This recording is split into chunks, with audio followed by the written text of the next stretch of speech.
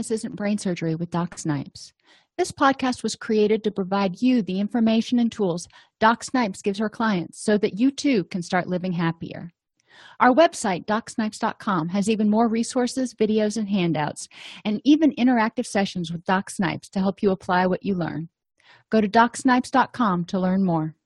I'd like to welcome everybody to today's presentation of Happiness Isn't Brain Surgery with Doc Snipes, practical tools to improve your mood and quality of life. Today, we're going to be talking about something near and dear to my heart, triggers and cravings.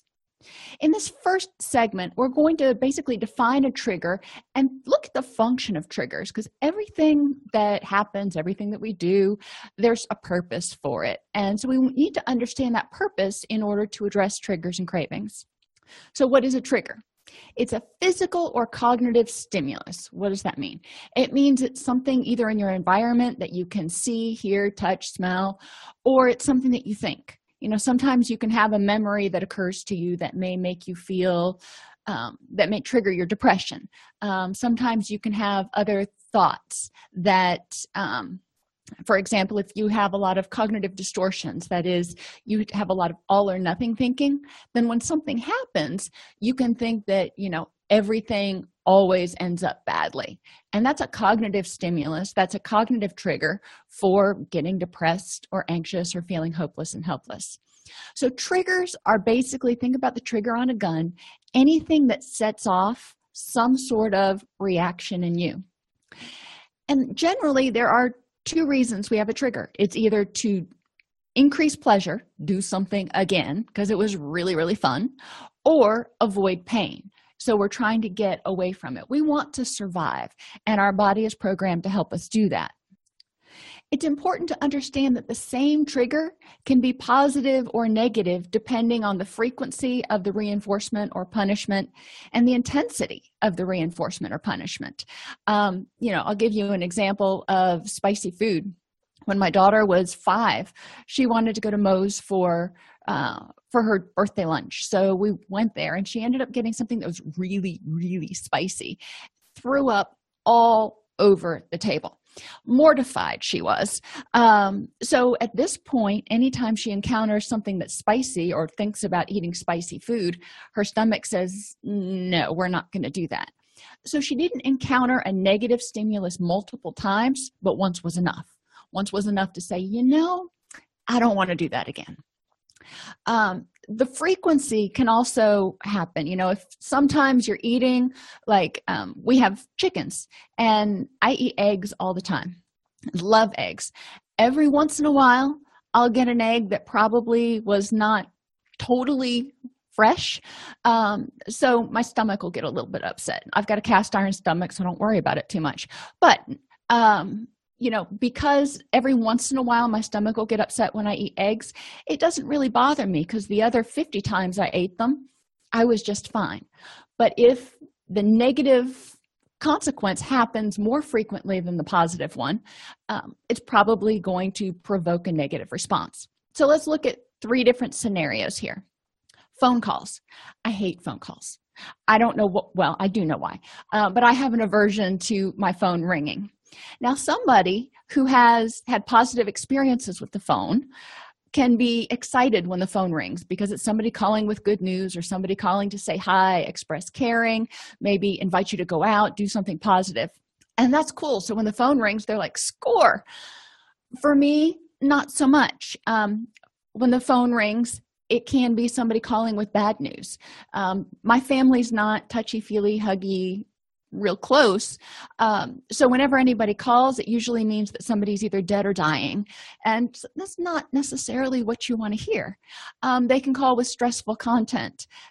So you want to be aware of what exactly is it, but also know that what is an unpleasant stimulus for one person may not be for another person. Children playing is another example. For some of us, seeing children playing, it reminds us of our own kids playing, and it kind of brings a smile to our face, and that's just all wonderful. But I've worked with parents who have lost their children to death or to Department of Children and Families, and they have had their parental rights terminated. So seeing kids and hearing kids play triggers a feeling of sadness and guilt in them, and it's something they may avoid. Fireplace smoke is another example.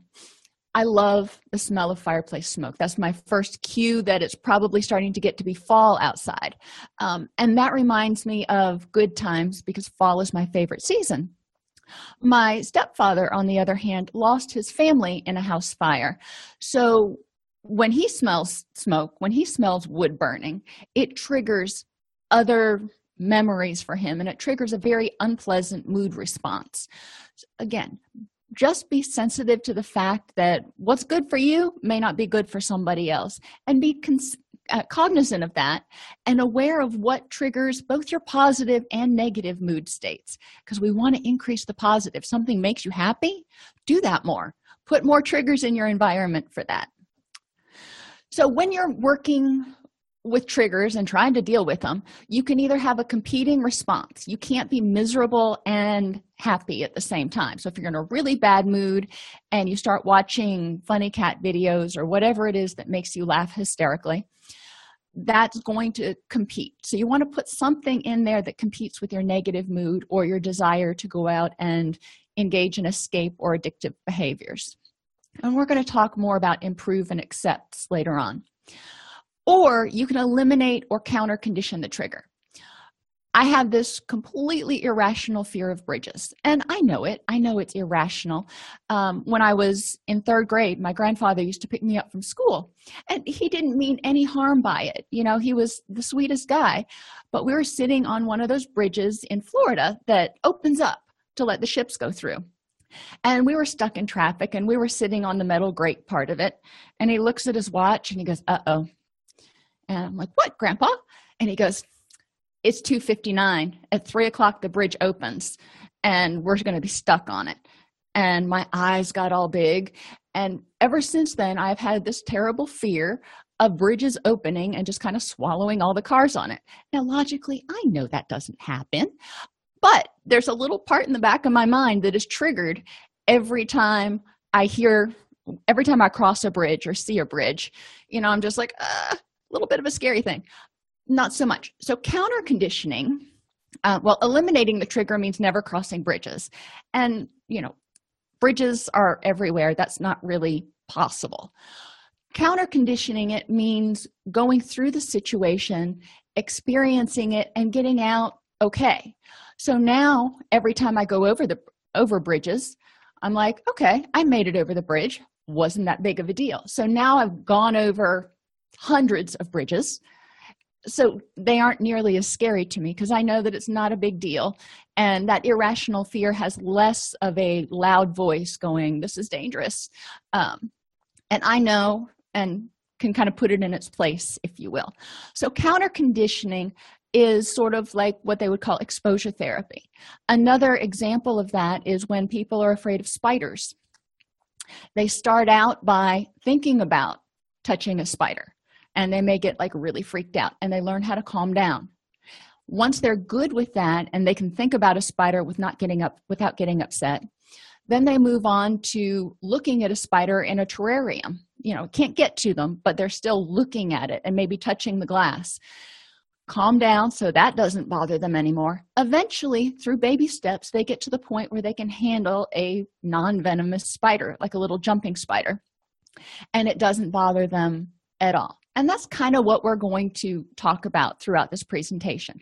How can you deal with your triggers in a way that doesn't impair your quality of life and preferably enhances it? So one of the things that you can do is what I call continue the chain. Something triggers a negative response. So something triggers depression. Holidays are coming up, and you keep seeing those commercials for holidays and all the happy families, and you grew up in a family that was not happy. So it triggers depression, or it reminds you that, your Grandma Betty's not going to be there anymore. That's natural. That's a reaction that's kind of set up right now. So what you can do is put in another trigger. So when I get depressed, what do I do? Instead of being stuck at depression, put in another trigger. So depression actually triggers you to go use some of your new coping skills. And it takes a while to figure out what to do to remind yourself that, all right, when I'm feeling this way, I need to. But it's a process. The other thing you can do is, like we talked about a few minutes ago, eliminate the trigger. So if, for example, one of the things that triggers your bad mood, triggers your anxiety, your depression, is a fear of abandonment, then working on your self-esteem so you don't need other people to tell you you're all that in a bag of chips, and dealing with whatever abandonment issues you have from childhood can help you so that doesn't bother you anymore. So you eliminate the low self-esteem and deal with the abandonment triggers, then you won't have that issue as much. Cognitive distortions are the same way. If you eliminate all or none thinking, if you learn how to hear when you're saying something like everybody always, and catch yourself so you can change that, eventually you won't even use that statement anymore because you will be used to using healthier, more moderate phrases. It takes time. If you've been thinking that way for 20 years, don't expect it to change in a month. It takes time and it takes practice, but you will change. And you can also eliminate negative aspects of the trigger. Like I told you with the bridge. Thinking about how many times I've gone over a bridge successfully with no problem enhances my sense of empowerment and confidence that there's going to be no problem. My dog Kenny passed away, and Facebook actually sent me one of those 5 years ago memories, and Kenny was in it. And normally I would get really sad, but instead of going down that sad path, I was like, no, you know what, I'm going to think about all the wonderful things that Kenny brought to my life. And we kind of laughed about some Kenny stories and moved on from there. The same thing can be true about sources of resentment. You can either dwell on that resentment and go, I really hate this person for doing this, or you can use it as a source of determination. So instead of eating you up inside, you can use it to fuel you and motivate you to do something else and do something more healthy and productive. Unconditioned triggers. There's two kinds, conditioned and unconditioned. Unconditioned triggers generally revolve around survival. A sight trigger, a visual trigger that's unconditioned would be like the bright sun. You look up at the sun, what happens? Well, you squint. It helps you avoid burning your corneas. Kind of a good thing there, or retinas or whatever. If something's headed towards your face, whether it's a ball or somebody's fist, what do? Natural reaction is to cover your face. When a child is unable to access their caregiver, an infant, think about the infant standing in their crib. The infant is dependent on the caregiver for survival. So if they can't see that person, they start freaking out and get really upset. So, which is another reason why infants can get freaked out in the dark too, if they can't see, feel, or smell their caregiver. It's a natural reaction given that state. As the infant grows and becomes more autonomous, it's not as big of a deal if they can't see mom. I'm almost 50 years old. If I can't see my mother in the same room, it's not a big deal. I think I got this. But as a child, it's crucial for survival. So it's going to trigger a fear reaction.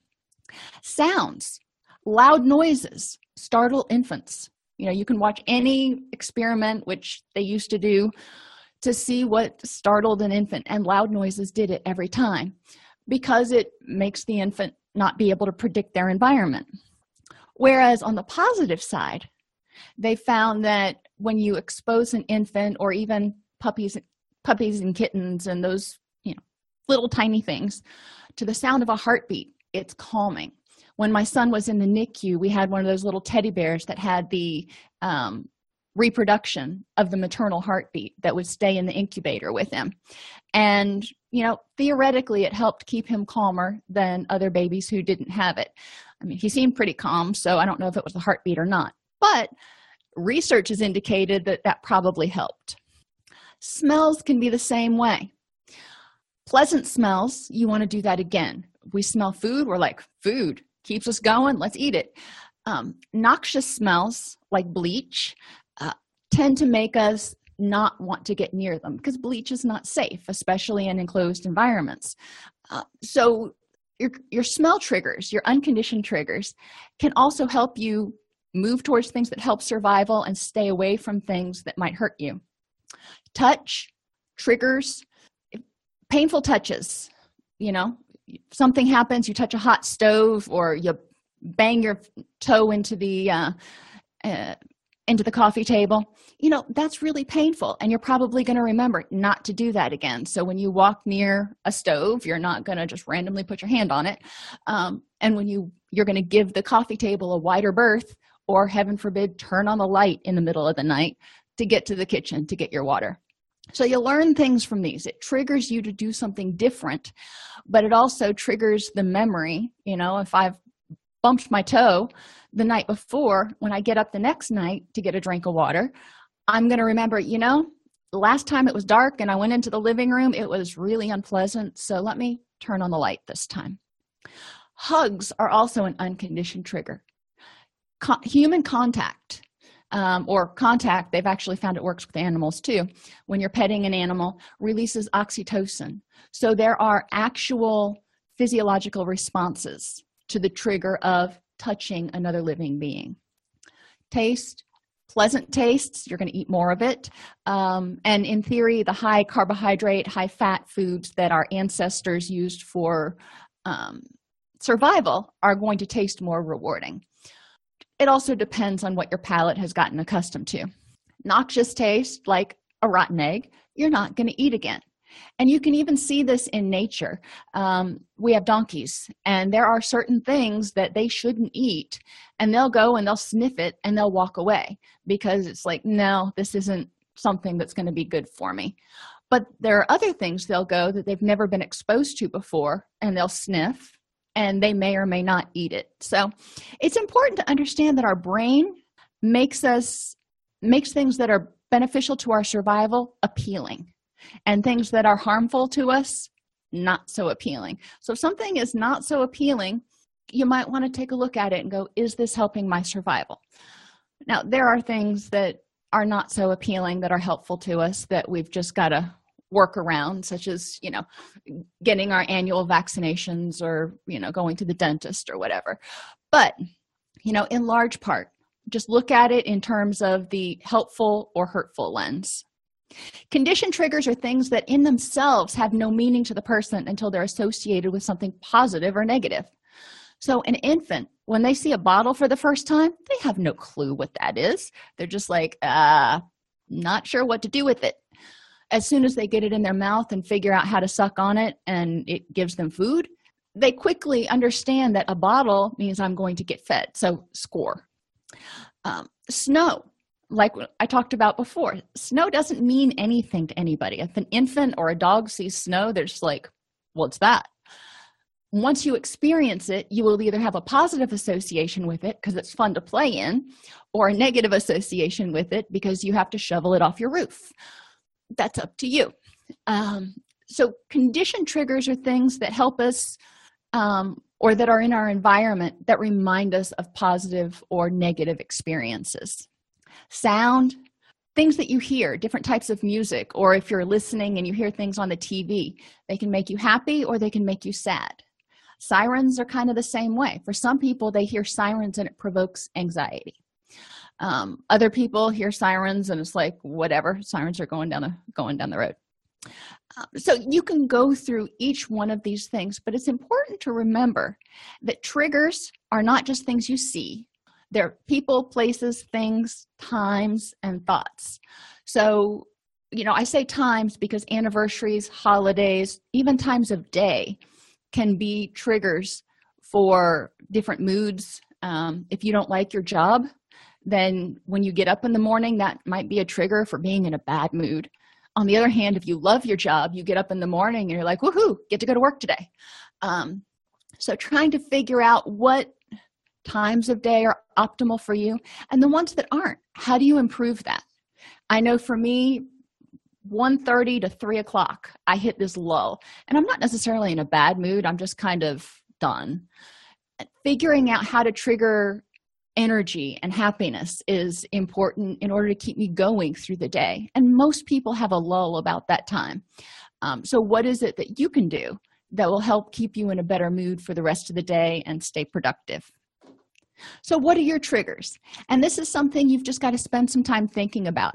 I suggest getting a spiral notebook, and on each page, put a different emotion: anger, anxiety, depression, and happiness, and start just listing the things that trigger that emotion in you.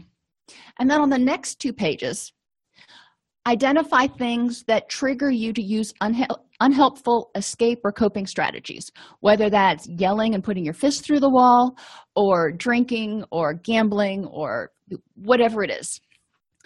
Because it's important to understand what triggers those behaviors.